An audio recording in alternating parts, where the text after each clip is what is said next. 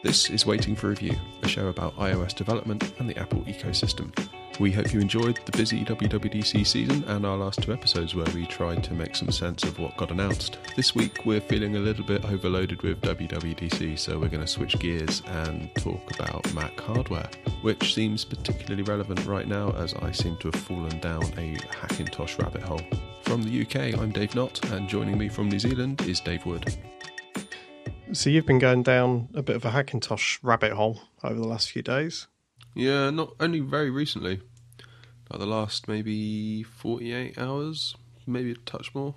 I suppose to summarise, I've been watching a load of like YouTube channels as part of my TV watching. If you'd imagine a pie chart of what I watch when I watch TV, YouTube is taking a bigger and bigger slice of that pie as time goes on, which is interesting and maybe worthy of a discussion in itself, but probably we'll save put a pin in that for another time. But yeah, I just suddenly thought the other day, like, what if I like search for Hackintosh in like the YouTube search menu? I wonder what would come up, and quite a lot did. So when are you building? Oh, I'm not. I won't be building for ages. It's just like a vague idea at the moment. What I might do, if I was going to do it at all, is I've got quite an old PC kicking around that is just sat on my desk at the other side of the room that's been there for some years now, having not been turned on for some years. And I figured I might just try and do something with that, just as like an experiment, maybe learn the ropes a little bit. I don't even know if the hardware will work, to be perfectly honest with you. I mean, it's like it was the first generation of i7 chips. I think they were called Nehalem, if I'm even pronouncing that right, like the very first ones. So that's what, around 2010? Yeah, 2010. An NVIDIA GTX 280. Yeah. What we're on now, 1080. So it's all pretty old stuff. No, so I remember that chipset name because I remember I remember Mac Rumors at the time and the forums talking about the Mac Pro, the cheese grater Mac Pro, getting the Xeon versions of those chips. Oh, right. Which I believe it did. Either in the 2009 or 2010 model, I think. But yeah, obviously they were some of the last ones of those machines to be made, weren't they? Yeah, I remember holding out for that chipset for ages, because otherwise it would have been like Core 2 Duo I would have built with. Yeah, it was like i7 and i5, and that just wasn't a thing until Nehalem came out, I seem to recall. So I might maybe just play with that, see if I can do like a proof of concept maybe. I've also got an old PC that's, I don't know what you call them, is it micro ATX, like the little kind of really small PC cases? Yeah, they're sort of slightly, well, it's like half size almost, isn't it, to ATX? Yeah, I think they were called, there was one, at one point they were known as like shuttle PCs, or yes. shuttle cases. Yeah. I've had a couple of those. Did you? Yeah, I had a couple of Shuttle X PCs. It's kind of reminiscent of that, I suppose, in size. And again, that's been kind of under the TV for ages as like the home theatre PC that would drive all of the sort of movie watching and things like that. But now my setup's changed in that regard, so that PC is just redundant. Right. And that's not as old. I can't remember what's in it. I think it's an i3 in it. Okay. A fairly standard Intel motherboard with onboard graphics, a power supply and a hard drive. I think that's about it. It's funny because you'll probably find that actually Hackintoshes relatively easily. That's what I was thinking, yeah. You know, I mean, obviously depending on the chipsets and stuff on the motherboard, but if that's okay, then everything else should sort of fall into place. I'm trying to think when I might have built that. 2014, 15? Yeah. Probably 14. So yeah, I may be in with a better shout with that than I would be my actual kind of old big PC. But yeah, it's I don't know. I kind of said on Twitter about it, like, you know, is it a fool's errand? And some people said like, oh no, you know, it's all right. It's all right these days. You can pretty much do it as long as you stick to the standard hardware. Yes. Someone else who I had a longer conversation with was like, oh no, you don't want to be doing that because X, Y, and Z. Does it basically boil down to like how much time you sort of sink into actually setting it up and then sort of supporting it? Yeah. Well, there's one guy on YouTube I was watching, I forget his name now, but he built a Hackintosh about 2 years ago. And 3 months ago, he posted a video sort of like 2 years on. Yeah. Sort of like, so what's gone wrong? What have I had to do? And he's like, well, besides my power supply dying, nothing really. Right. That was it. And he said, actually, in the case of having a Hackintosh, when the power supply died, I just went down to the shop and bought another one, and within 2 hours, I was up and running, as opposed to, imagine if the power supply died on my iMac right now. Yeah. That would not be good, right? Well, no, you'd be booking it into a Apple store or an authorized Exactly. service repair centre, yeah? Exactly, yeah. I think he said he had one issue where he upgraded his OS from like Sierra to High Sierra, or one to Yosemite to Sierra, I forget. He said he had like one issue where it wouldn't boot, so he booted it in what they call verbose mode. Yep. Which is kind of like where you get the whole, like the Matrix effect, where all the sort of logs come up the screen as it's booting. And he said he found the error, and there was some file that was causing an issue. So he just deleted that file somehow, and then it worked. That's like the only weirdness he's had. It seems like, just kind of my brief bit of research I've done, it seems like the things that bubble up quite a lot of things like iMessage is really hard to get working. Yep. But if you kind of stick to the hardware that's suggested, it seems like that isn't such a big issue anymore. I was watching a 9 to 5 Mac video that did one quite recently, and one issue they had was just that videos they downloaded from iTunes, like movies and stuff like that, they just wouldn't play. Okay, that's odd. But they kind of left it open-ended in that, well, maybe if you sort of research it a little bit, you probably could get it working, but we had to get this video out, so it doesn't work right now, kind of thing. Maybe they don't need the that sort of stuff linking from their websites. That sort of feels like maybe there's something that gets around the DRM or whatever as a sort of means to making that work. Could be, yeah. I mean, that wouldn't affect me in any case. I don't own a thing in terms of that on iTunes. I don't know. It's just an interesting thought, really. I mean, no, I've got no real motivation to go and do it in the same way that I've got no real motivation to go and buy a new iMac Pro or a new whatever. I'm really happy with my iMac, but it's, what is it now, coming up to 4 years old in October, November time. Yep. While I've got every intention of keeping it going as long as possible, I mean, just look how long I've kept my MacBook going. That's coming up for 10 years. It just doesn't hurt to think about what your options are, and especially in light of all these kind of blog posts that we've seen in the last few days about Mac hardware's rubbish and all that kind of stuff. There was quite a big blog post, wasn't there, from one of the Rogue Amoeba developers, guys that make Audio Hijack. The front page of Mac Rumors, I think, for most of this weekend. I don't know. I mean, I read that and I found myself agreeing with pretty much every major point on it. Just in terms of it's been a long time for some of the models. Like the Mac Mini. It's getting on for, I think it's over 1,300 days now. Yeah, but then that is, what's that? Is that the 2014 update they did? Yes. Yeah. And that actually made it worse. It did. From what I recall. It went from a quad core to a dual core. That's right, yeah. They took away the quad core, and I think that was also they started soldering the RAM to the motherboard as well. Right. So the previous iterations, 2012, you had options that included quad core, and you were also able to update the RAM inside of it. I might be wrong there, but I think that was the key points for the last version of the Mac Mini. So if you were to kind of ignore that 2014 update, I mean, how many days would it be before the update before that? Well, yeah, we're into year 6, aren't we, at that point? Yeah. I mean, I know they've addressed the Mac Pro and the iMacs come out. I suppose a lot of it does come down to Intel as well.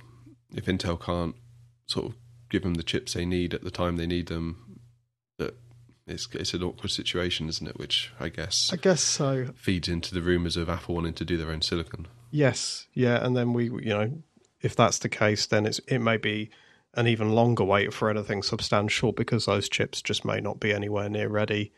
Maybe another couple of years. We don't know. The last rumour I read sort of suggested that would be 2020. I'm not sure. I mean, I found myself thinking about the Hackintosh stuff myself recently. A friend of mine has built his first PC. He's been planning to build a PC to do After Effects video work for like well over the last 10 years.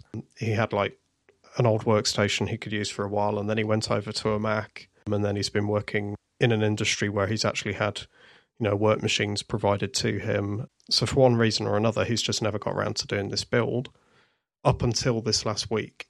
And he's been messaging me and sending me photos and asking me on, does this plug here or there, that sort of thing. And I'm sort of looking and going, well, it's actually been a few years since I last built a machine myself. But, I'll have a look. I'll see what I can make of that. And it reminded me of that sort of feeling, you get a load of parts, you put them together, and boom, you can make your own machine. And I used to really enjoy that. I mean, I didn't really enjoy running Windows in the end. That's the whole reason I ended up with a Mac anyway, sort of 2009 or thereabouts. But no, so I think that's just got me to thinking, well, if we're waiting for sort of substantial Mac Pro hardware updates and, there's people sort of starting to kind of scratch that itch by looking at Hackintoshes like you've been doing, there's this sort of niche bit of the market that Apple just isn't serving right now.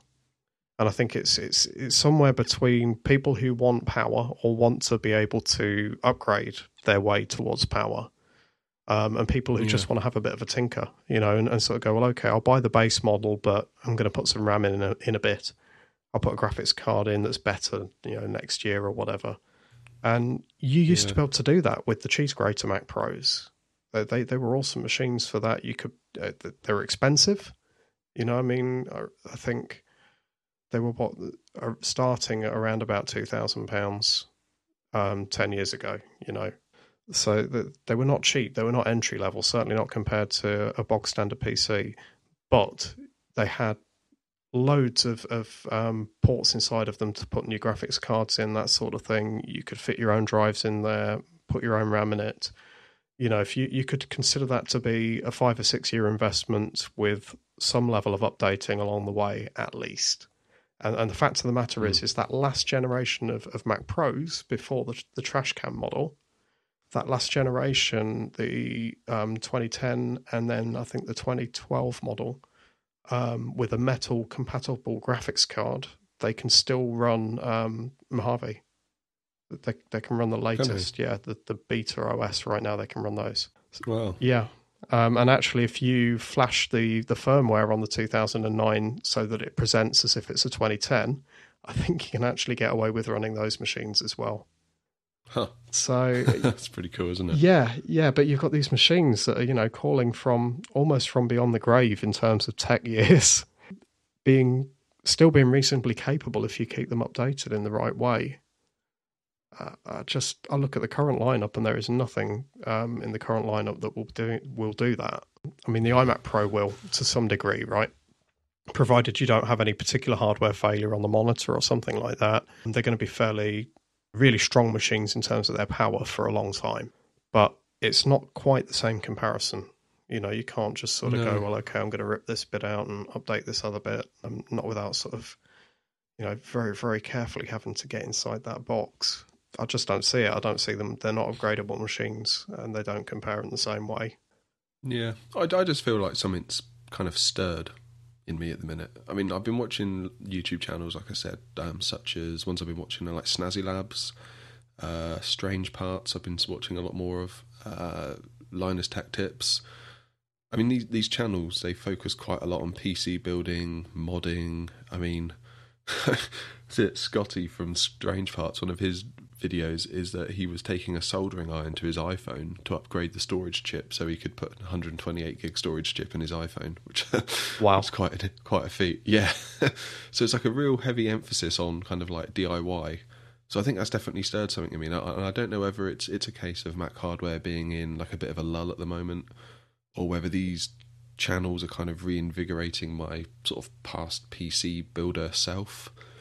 Whether it's just nostalgia for the good old days, where I could like fully nerd out on speccing a PC.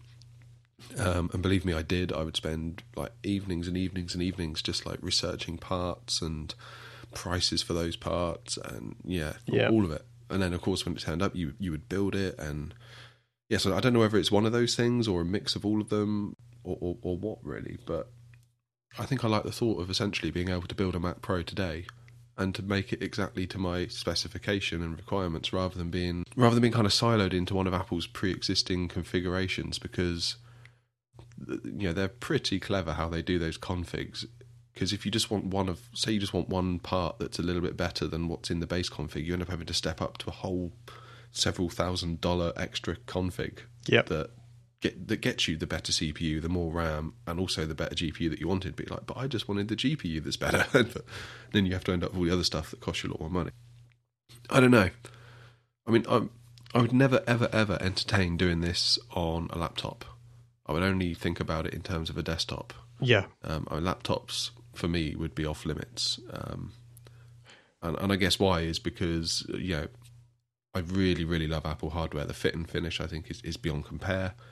And I wouldn't want to give that up, especially on a laptop, given how personal those devices are. I mean, if you think about it, you've literally got your hands on those devices most of the day if you're working on them. In the case of a desktop, what I'm mostly interacting with is kind of my keyboard and my touchpad. Yep. And they're separate to my iMac. And while the iMac is very pretty and it's quite nice to look at on my desk, I could certainly live with like a nice 4K 24-inch monitor or 3 sat on my desk in place of the iMac. Yeah. And just have like a subtle looking tower tucked away under my desk. That would be completely acceptable in my book. So I was thinking, I guess, kind of what I would rather give up, Apple hardware or Apple software. And for me, it's 100% the hardware. I could live with a non-Apple laptop that runs macOS. I would love it, but I could live with it. And in the case of a desktop, I'm not sure it makes an awful lot of difference whether it's Apple hardware or not, so long as I can keep my Magic touchpad and my keyboard. Yeah, so I don't know. This is all just kind of like food for thought for me at the minute, but it's certainly... This is kind of the most excited I've been about Mac hardware in a long time, and it's not even Mac hardware we're talking about. So I don't know what that tells you about the broader picture. I think in terms of like the landscape and everything. It tells me I would kind of interpret this as we needed the Mac Pro to kind of at least be hinted at this year.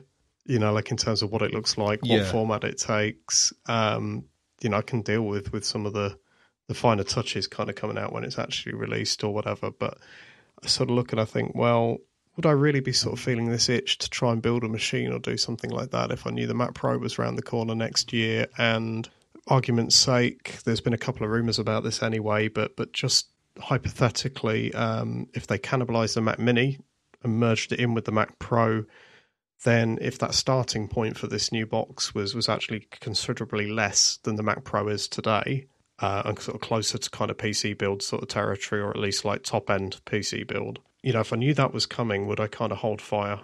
And would I sort of think, well, okay, that's going to be the start of next year. Let's not worry about building a PC or doing anything like that now. Let's kind of focus in on that. Do you think it's going to be very, very expensive though, no matter what they do? I honestly don't know. We don't know till we see it. I think there's so many different things they could do. I do love the idea that they have a sort of, base box, whatever this modular system ends up sort of being. And it's something that you can sort of going relatively low and then kind of iterate up from there. So obviously you can spec it out with Apple all the way up to the Hilton. I would imagine they would give you a top level price that could be, into sort of like house deposit kind of territory, just the same as the old models.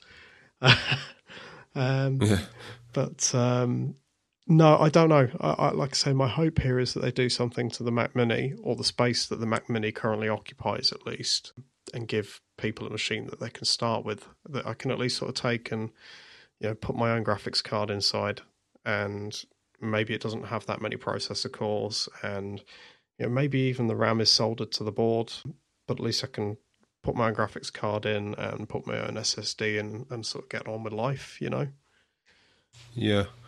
I mean, just to sort of go back to the whole pricing thing, just kind of keep in mind what Apple hardware generally costs. It's a lot, isn't it? Mm.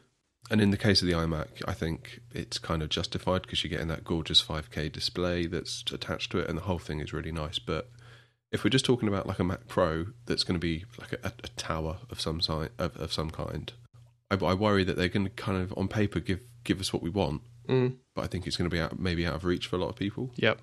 I don't know. I would love to see the starting from price on this Mac Pro that we're hearing about. But just keep this in mind, because I priced out kind of a Mac Pro-ish equivalent if you were to kind of build yourself. So I won't tell you the price yet. I'm going to tell you what goes in it. Okay. Yeah. And then see if you can guess the price. Go on. So It's got a Wi-Fi card made by TP-Link. It's got a fractal design case, a 650 watt power supply, 64 gigabytes of RAM, a 512 SSD, not like a 2.5-inch SSD, one of those kind of little, they look like sticks of RAM that you use. Okay, You know the ones I mean. A fairly hardcore CPU cooler that's sort of beyond what Intel provide. An EVGA NVIDIA 1080 Ti graphics card. Yep. So essentially top of the line. And a 6-core Coffee Lake i7 running at 4 point something gigahertz, I believe. 3.7 gigahertz, and it turbo boosts to 4.7, but I've seen you can overclock it to a base of 4.0 maybe. Okay. And then like an Asus kind of gaming motherboard thing. So the price... Do you want me to guess? Yeah, do you want to have a guess? Yeah, offhand, probably about £1,100. Oh, no, it's more than that. Okay, right. My guesstimates are way off, but okay. The 1080 Ti takes up most of that. Fine. Okay, but all in, we're looking at 2,473. Yeah. Obviously, if Apple were to make something like that, I understand it's going to be more. But the question is how much more? Yes. That's kind of what I would be looking at. So you're into base model territory would then end up probably edging up to 3,000 at that point. Yeah, and I mean, I'm not sure what I've just described here would class as base model territory. I mean, the CPU, they'll probably start with like an 8-core CPU, which outdoes the 6-core Coffee Lake that I've kind of spec'd in here.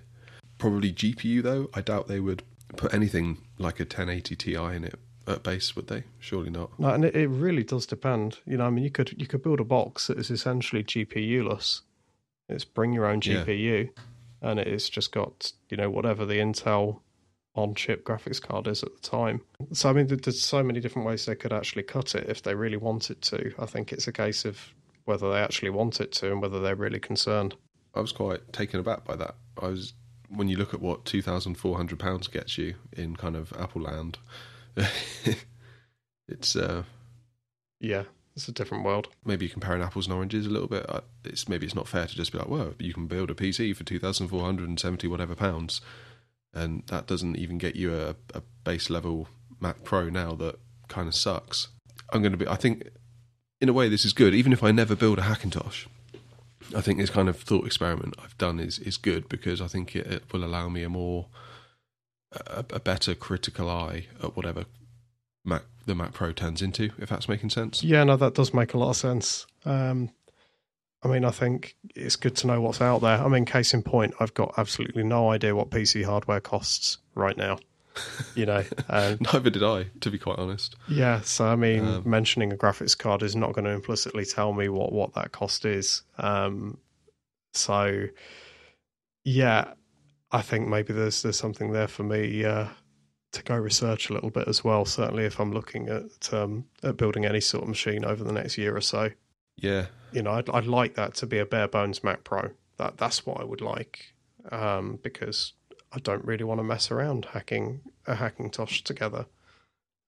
It's not even about sort of being sure that Apple's hardware is good quality or anything like that. It's just more, it takes away the time, it takes away the effort on my part if it's actually just stock hardware.